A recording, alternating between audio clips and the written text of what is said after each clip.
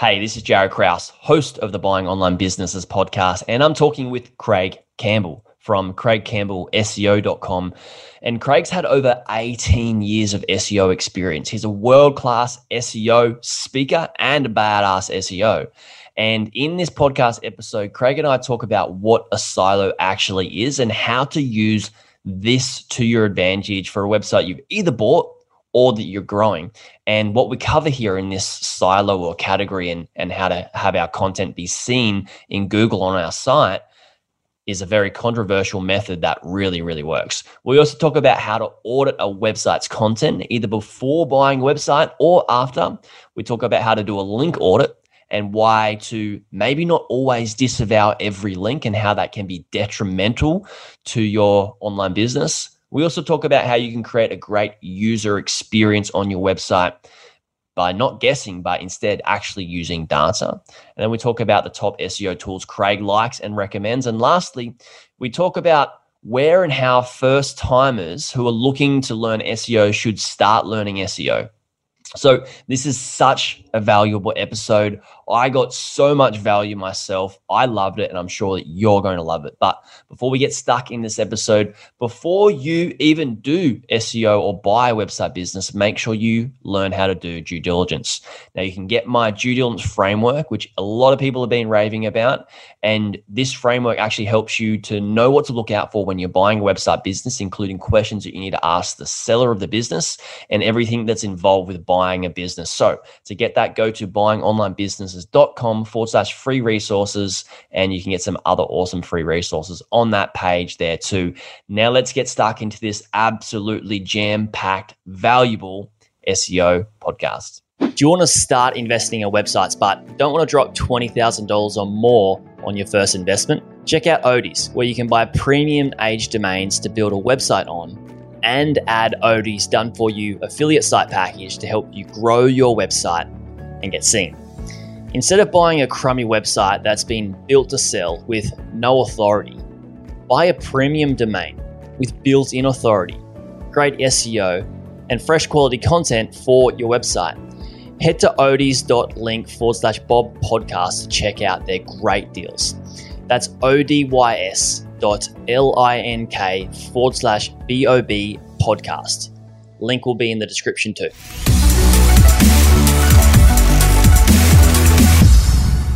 Hey everyone, welcome back to the Buying Online Businesses podcast. Craig, welcome to the podcast. Thank you very much for having me. It's a pleasure.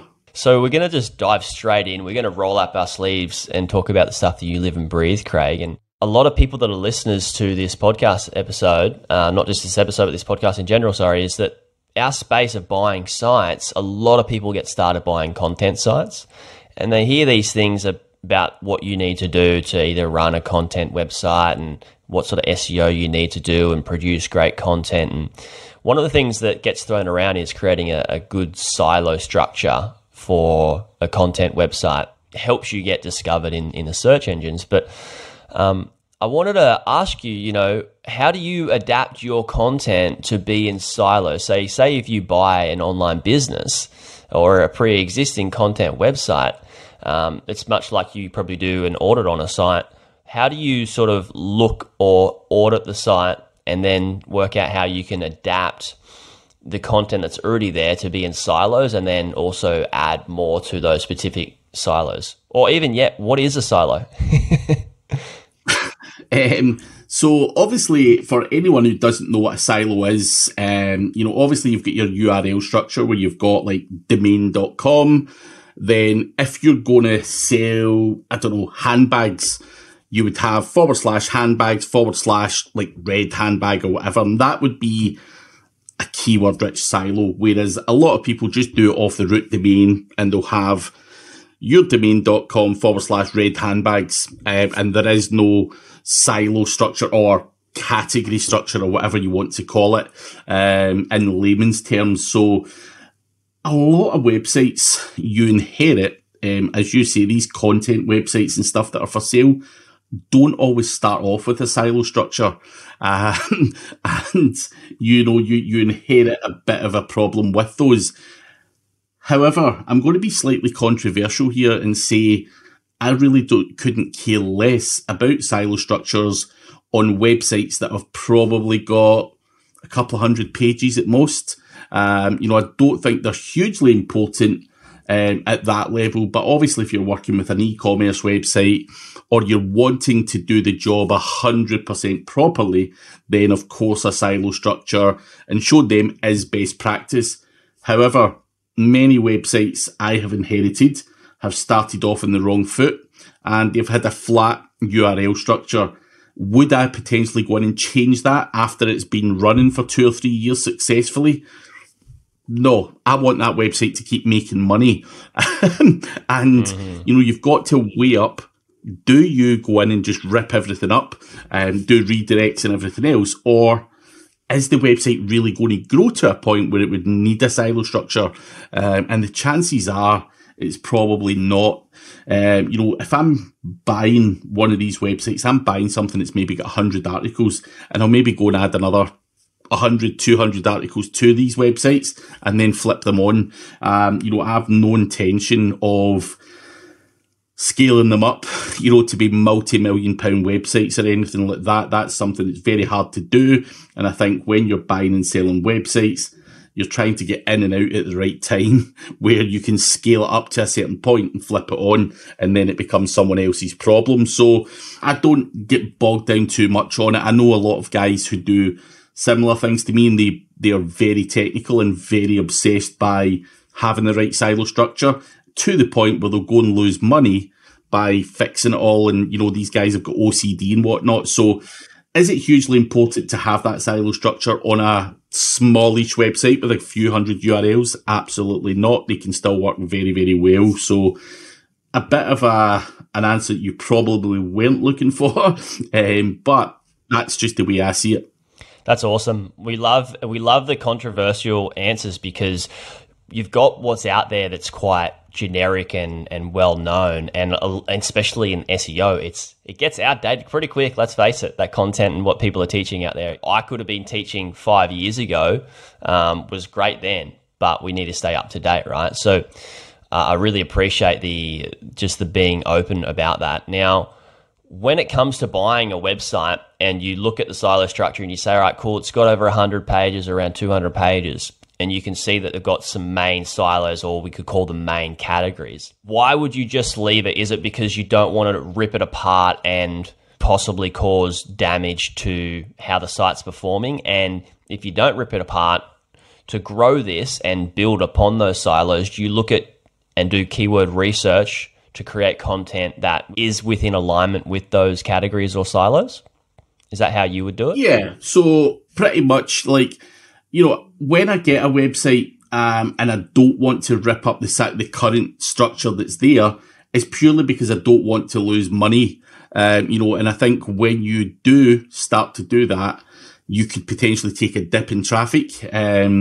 So I've got to weigh up the options. Do I just overload this with content and links and make it go from $1,000 a month to $5,000 a month and then flip it on? So that's the way I look at it. But when you inherit a website that's got the right silo structure, or even if it doesn't, you probably do want to potentially adjust that. I just personally don't. I don't think a silo structure is a big needle mover, so to speak. I've had a lot of websites that have got a flat URL structure. I don't see it being that important. It is best practice. But of course, when I inherit a website or buy a website, I will be doing keyword research. I will be looking at tearing up some of the old content, tearing some of it down, merging some of the content, because what you often do is find that people write content targeting the same bunch of keywords, which obviously runs into cannibalization and various other bits and bobs. But when you look at a website and you audit it and you go to something like Ahrefs and you see what the top pages are, even if you've got 100 blog posts or 200 blog posts, you probably find that 10, 20 of them actually drive traffic. So you need to get rid of the dead wood, or you need to improve upon the pages that are just not performing well. So regardless of how good, bad, or indifferent the website you buy is, there is going to be keyword research and also analysing the current content. It's not always about just adding new content. Can you do something else with a current piece of content? Can you add more subheadings to that content? Can you make that content go from ranking for 50 keywords to 500 keywords? Can you add FAQs? Can you add all that kind of stuff? So I think a lot of people become obsessed by, loading up 100 new articles or 200 or 500 or whatever their strategy might be. But sometimes you've just got to look from within the website and see, can I squeeze more out of this? And again, very often, when you're buying websites at these places, marketplaces or whatever, the content's not that great. It's not up to the standards that I would expect. And can I squeeze a lot more out of what's on there? Yes. And that can mean merging two blog posts and putting them together and, tweaking it slightly and maybe adding to it or refining it. So you have to look at all of these options to decide the best way forward. I totally agree with you, Craig. Like, some of the sites are so heavily optimized just for SEO, and they've built out content and they've got links and they've got some stuff on the page, I would call it. But like you said, it's just not very rich content. And when you look at the other competing sites, their content is superior. So you talked about when you audit content, you look at top pages in Ahrefs, and then you can build upon the better ones and all that sort of stuff. What's involved in a content audit? So say somebody has bought a site, or even they're doing due diligence on a website, how would they start to, or piece together at least a intermediate content audit? The best thing you can do when you're doing a content audit is compare the content on the website you're looking at to that of the top 10 competition or the guys that are on page one. And there's tools out there like Surfer SEO, Page Optimizer Pro, SEMrush has got their SEO content template, and it will give you a guide as to whether your content's long enough, what semantically related keywords you're missing, subheadings that you could potentially add on there, questions you could potentially add on there. So you can very quickly just run a few of the so-called top performing pages through a tool like that, and you'll be able to see, whether your content is of the same quality of the guys who are winning. And at the end of the day, the guys who are on page one are the guys who are currently winning the battle for those search terms. And why wouldn't you use that as a benchmark for your own website? So again, when it comes to content, I get people are always just looking for content writers, and they'll say some blanket statement like, go and write me 100, 1,000, at least 1,000 word long articles, and here's the keyword, job done. Now, who the hell said it's 1,000 keywords? Now, every single keyword has different levels of competition. So one article may be 700 words, another one may be 2,300 words, and that's where you get that average word count based on what the competition are doing. I like to make decisions on these things based on data and science, and essentially using these tools is what we're doing with that. So why would you, ever, and we've all done it, blanket just go out and say to someone, go and write me 500 words on the best, whatever cameras that are out there or whatever your target keyword might be. So we've got to embrace technology and the data that's available to us, and so many people are still not doing that. I do a lot of training and consultancy, and I say to people, tell me about your content strategy and how it's done. And they're like, yeah, just do some keyword research and then throw it out to some Filipino, then they slap it on the website with their affiliate links, job done. That's a lot of people's content strategy. Can you do a lot more? Yes, there's a lot more underneath that. And, you look at some of these people and they're not even get good internal links. They've got nothing, going for them, but they still do okay. They still do reasonably well. But when I'm tackling a project, I don't want to do reasonably well.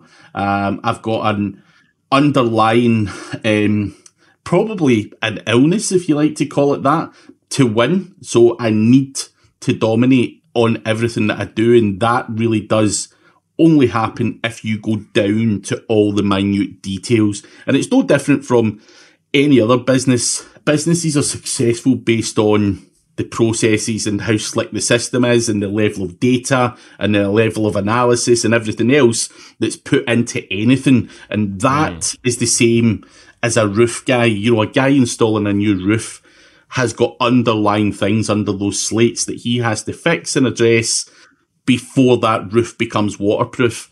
And it's the same with a website. It's not a slapdash approach, what everyone thinks it should be. And I'd love to say it was, but I think, you know, Google's days of ranking crappy little websites that are content heavy are long gone.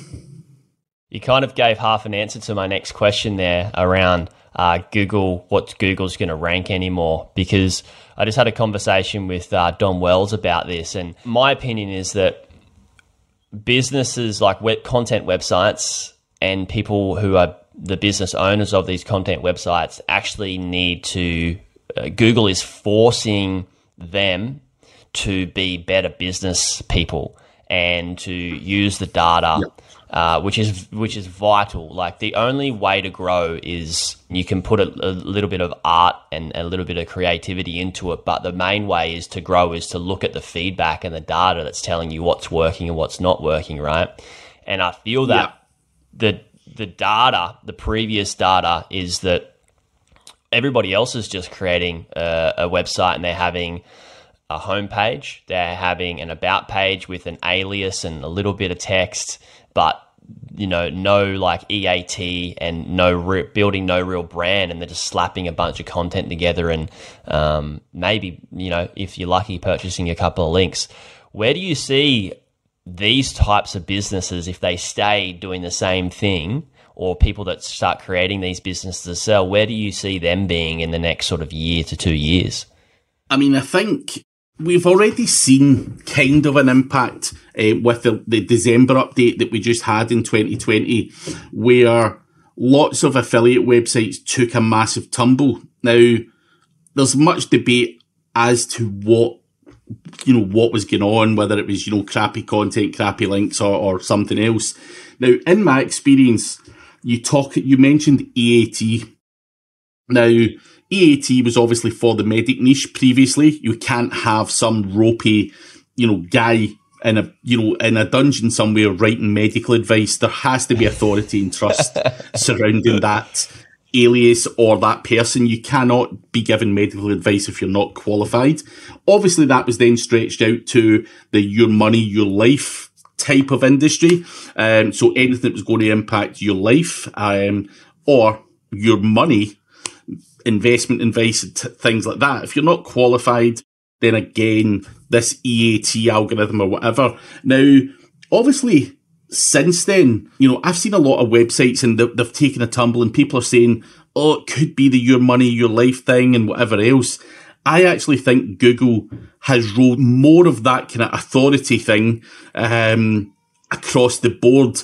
And a lot of the websites that have absolutely tanked have no credibility, no author page, no PR, no decent LinkedIn profile, Crunchbase, and all the other things that you would use to tick a box as being a credible source and an expert in that field. So people will often say to me, you know, who's winning? Who's come out of the traps winning? And if you look at a website called mysticmag.com, that is someone who has built up an insane amount of authority. They've literally authority jacked. So this is a psychic website, and they've got a whole bunch of psychics who have got the authority and trust on Google, and have basically had them in a podcast. So their authority jacking is what I would call it. And those guys, if you check that website out, have had amazing growth since the December update. So that is where... And I've seen that not just in that, but that's just one example. I have seen that across the board multiple times. And if you're not an authority, you were slammed. And people may say, Craig, you're full of shit, you know, this, that, and the next thing. That is genuinely my idea of what that December update was about.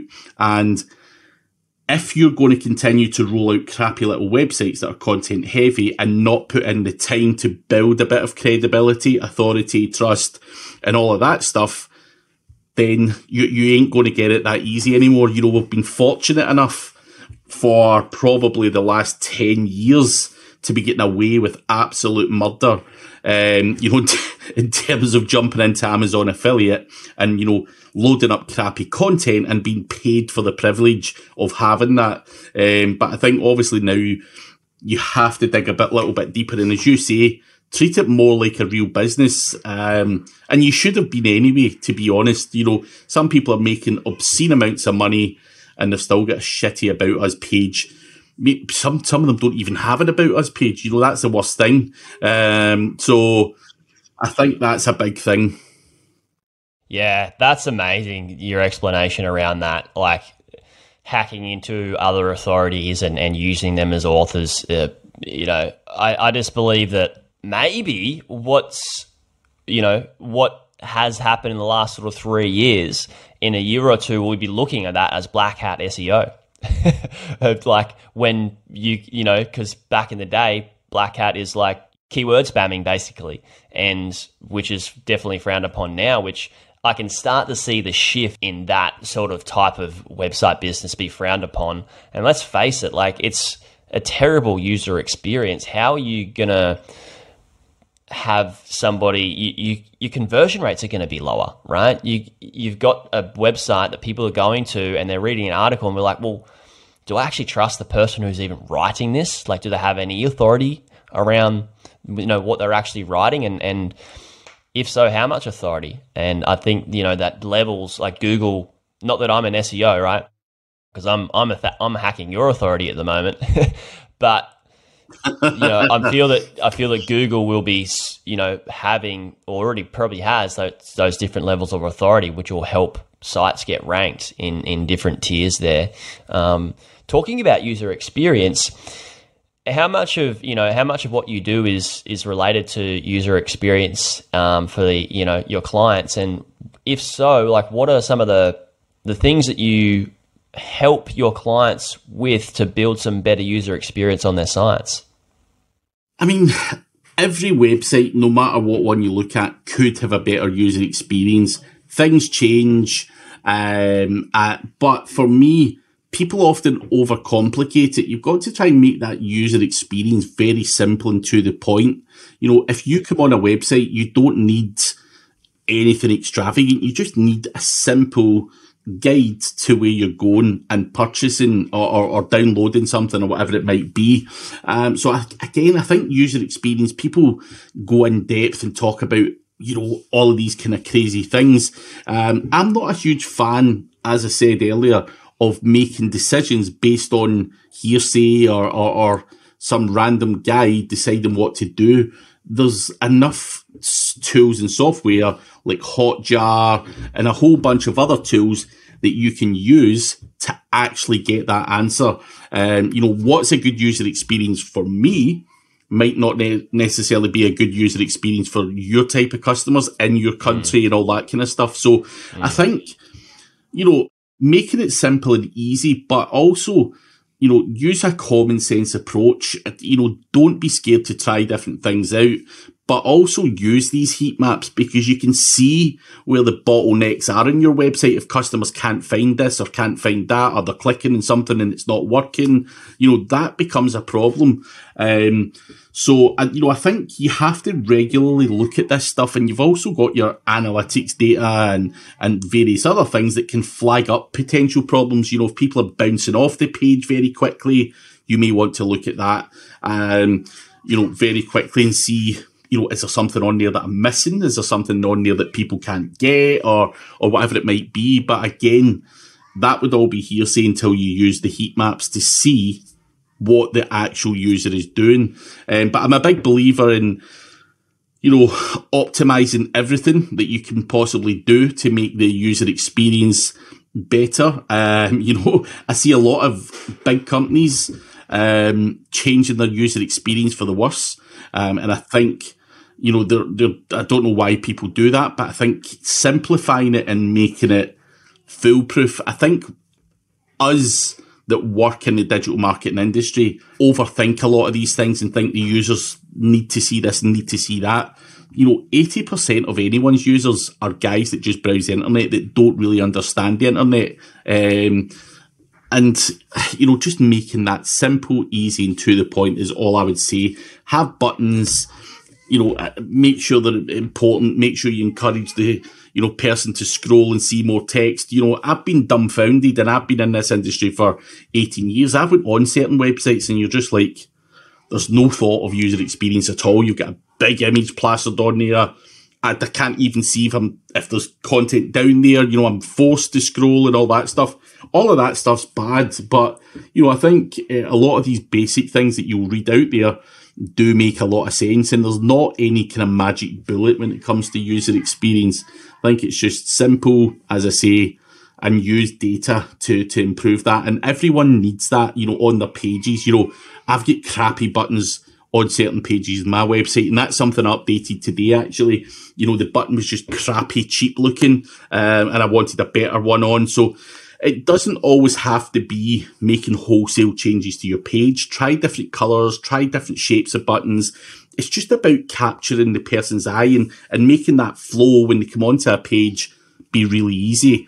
And also, when you're capturing data, you don't need to capture their life story and stuff like that. That's a bad user experience. How many times have you came to a website and you're just like, fuck, to download this free guide to something, I'm giving them, pretty much everything, including my bank details and, photos of my passport and stuff. That's not a good user experience. So, yeah, you just need to dull it down a bit. You don't need... Listen, data in our industry is so important, so you can retarget people and do all of this stuff, but make it easier for people, man. You don't need all of that stuff. Yeah, that's amazing. That's amazing. Thanks for that answer. It's so cool. And talking about having a site that's simple, and you talked about colors and makeup not looking cheap, but if you just stick to congruency of your brand and have 2 to 3 colors max throughout your site instead of the full on rainbow, unless that's your brand, it's gonna make the user experience better, because they're gonna be well, this page is very similar to the other page, and they know the feeling they have when they're on your actual page, and that can build trust because they know that you're in that you're in that bubble, you're in that room. That's what I find with my sites. And I've changed, I bought some pretty dog-eared, scrappy-looking websites that have decent content, and just with the site design and better user experience, makes the whole feel just amazing.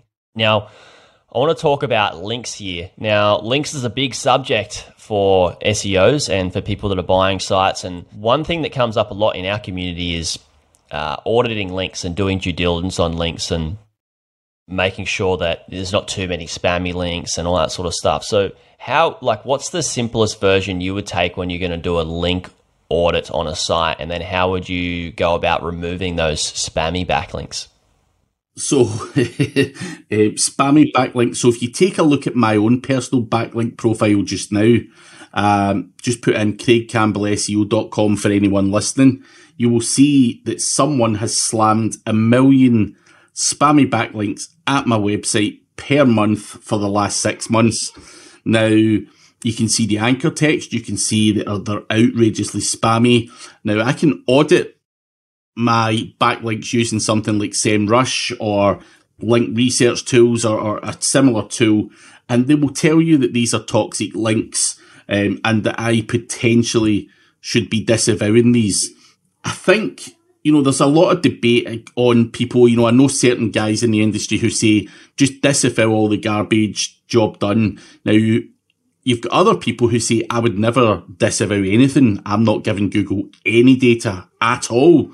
And Google will also state things like they can kind of find out, or they can kind of suss out what's crappy, and just basically filter it out. So there's the whole bunch of information when it comes to this that's out there. Now, it is in my belief, and through my own personal testing, that disavowing does actually work. very well. If I, disavow some crap, I tend to see the needle moving upwards. If someone's hitting you with that garbage, it's got to have an impact. Now, Google will say that can't work and negative SEO isn't a thing and, all of these statements. But I do believe that, you have to keep on top of it. If someone's throwing mud at your windows, you're going to clean them up, right? It's the same thing. Someone's throwing mud at my website and I'm going to clean it up. That's it. And submit a disavow file to make sure that Google doesn't penalise me for any of those dodgy backlinks is something I want to do. Now, a lot of you might not be in a position where someone's going to just, randomly send a million links at your website. However, you may have employed a dodgy backlink builder. You may have, I don't know. There's a number of different reasons why you would have crap links pointing at your website. I think it's good practice to regularly run site audits. Personally, I think the SEMrush link auditing tool is good. However, their SEMrush give you scores based on the toxicity of that link. And sometimes there's links in there that I know are not toxic, but are being flagged up as toxic because of the anchor text that's been used or because of the position of the link on the website. If it's in a footer or in a sidebar, they deem that suspicious and potentially flag that as toxic. So when you do an audit using any of these tools, you manually have to double check that these are toxic, because you can't blindly just rely on these tools to do all of that stuff for you. So it's very, very important. Here's a situation. So I had a friend probably about 6 months ago who felt or read somewhere that you should disavow crappy links. Now, this person just went out and pretty much disavowed 70% of their links, and it was an affiliate website. And their rankings dipped massively. Now, here is the other thing here.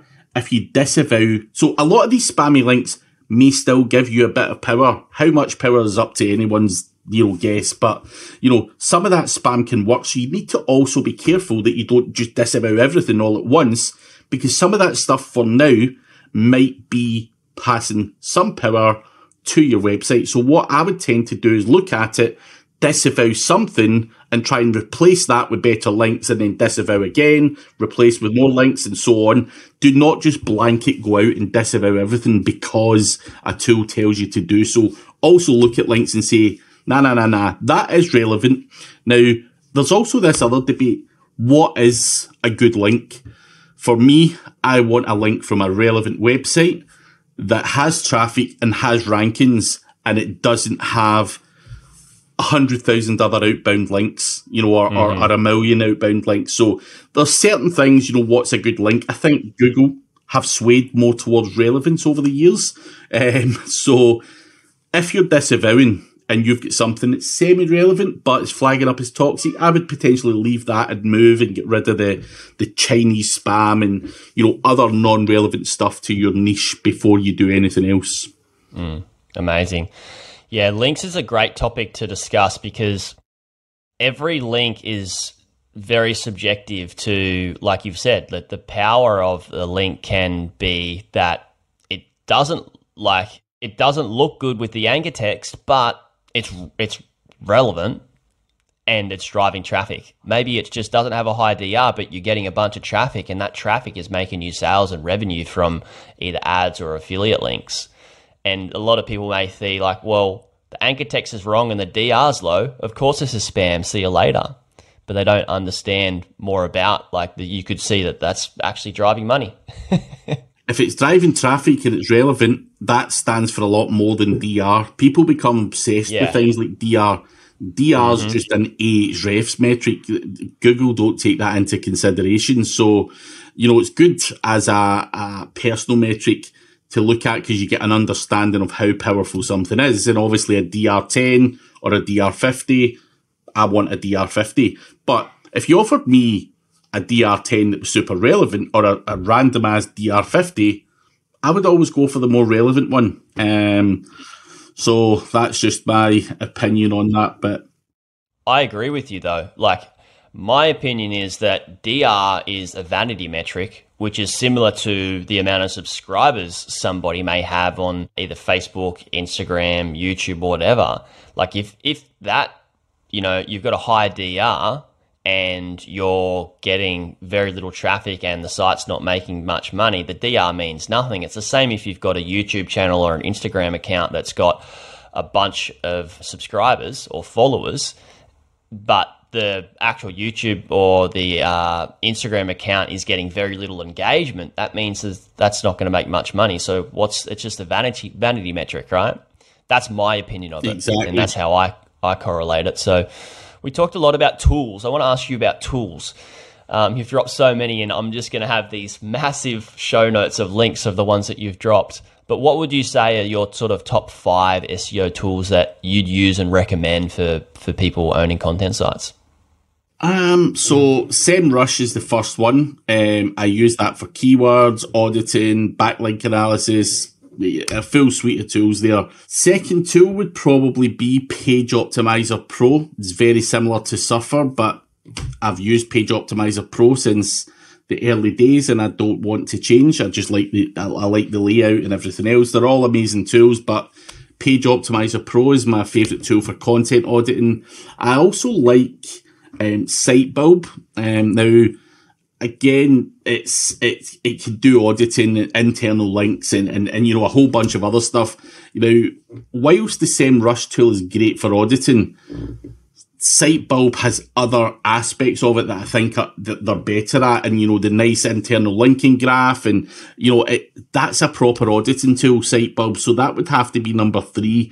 Anytime I do an audit, I always do SEMrush and Sitebulb just as a comparison to see what SEMrush flag up and what Sitebulb flag up. And I think if I cover both of them, then I'm probably doing a reasonable job. Another tool, SEO Autopilot, which is an automated link building tool that builds Web 2.0s and various other bits and bobs. Now, a lot of people are going to be going, whoa, why is he saying that? Obviously when it comes to getting links, you can power up those links with Web 2.0s and a bunch of other stuff to if I get a link on, Entrepreneur or whatever it might be, I may want to send some power to that as well, just to juice it up or whatever. So I think SEO Autopilot as an automated link building tool is a great tool. Another tool that has been around for many years that I still use daily would be Scrapebox. In terms of scraping up data, this tool costs you $97, one-off fee, and being able to scrape emails, keywords, URLs, there's so much things you can scrape. It's just an amazing scraper. Now, it used to be used for spam, filling out people's contact forms and blog comments and all that stuff. So a lot of people associate it with that, but we all want to scrape things from the internet, and whether that's scraping something from the Wayback Machine or scraping whatever, then I think if you know how to use Scrapebox properly, then you're doing a very good job. But again, there's so many other tools in this industry depending on your angle into SEO. There's loads of mass page builder tools if you want to do mass page spam, if you like a bit of black hat stuff. So there's so many tools for different things out there. But those are the kind of top 5 generic tools that everyone can use that's not, going to get you into too much bother. So I'll stick with them. But as I say, there's a heap of other tools that do certain things that I quite like. I like the black hat side of things, and I'm not going to lie. So I'll stick with those 5 for now. No, that's great. I think it's what you said is important, is that if somebody buys a content site and they can add value to it in the form of creating great content, and that they just stick to that, or just link building, they stick to that, or, even CRO and they stick to that, either of those 3 methods is going to require a certain tool or a better tool that may be better for that particular method. So each to their own with the tools. I agree with that. Lastly, I want to ask you, say somebody's about to buy a content website, or they've just bought a content website, and wants to start like getting their foot in the door with learning a little bit of SEO, where should they start as a beginner? I mean, I think YouTube is a great place to start. You know, there's a great amount of people out there putting out some really good content. What I would say to anyone starting to learn, a lot of the courses and stuff that are out there, and I'm not saying this for every course provider, but a lot of courses are sold selling you some method that no longer works or is about to stop. So buying these courses is not always your best option. Now, that doesn't mean not every course is great. There's some people with amazing courses that do amazingly well, but be careful what you buy. Also, be careful who you follow. A lot of people will tell you, they will appear to be honest, but they've got some ulterior sales pitch coming in after it. You know, there's a lot of snake oil salesmen in this industry, and a lot of conflicting information and a lot of other stuff. What I would say is go out, listen to a few people, and try and watch a handful of guys. And if you believe they know what they're doing, watch their podcasts, listen to their webinars, watch their YouTube channels and whatnot. And then you can start to follow these people about. They may be speaking at events that are local to you. I think networking is hugely important, you know, surrounding yourself with people in a similar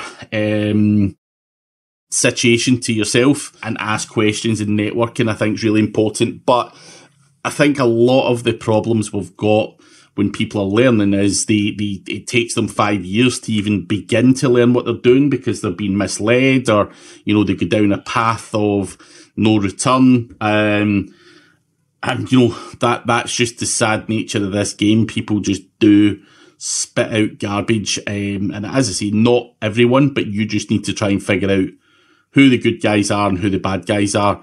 And, you know, also try what people say, and I include some of the stuff that I say.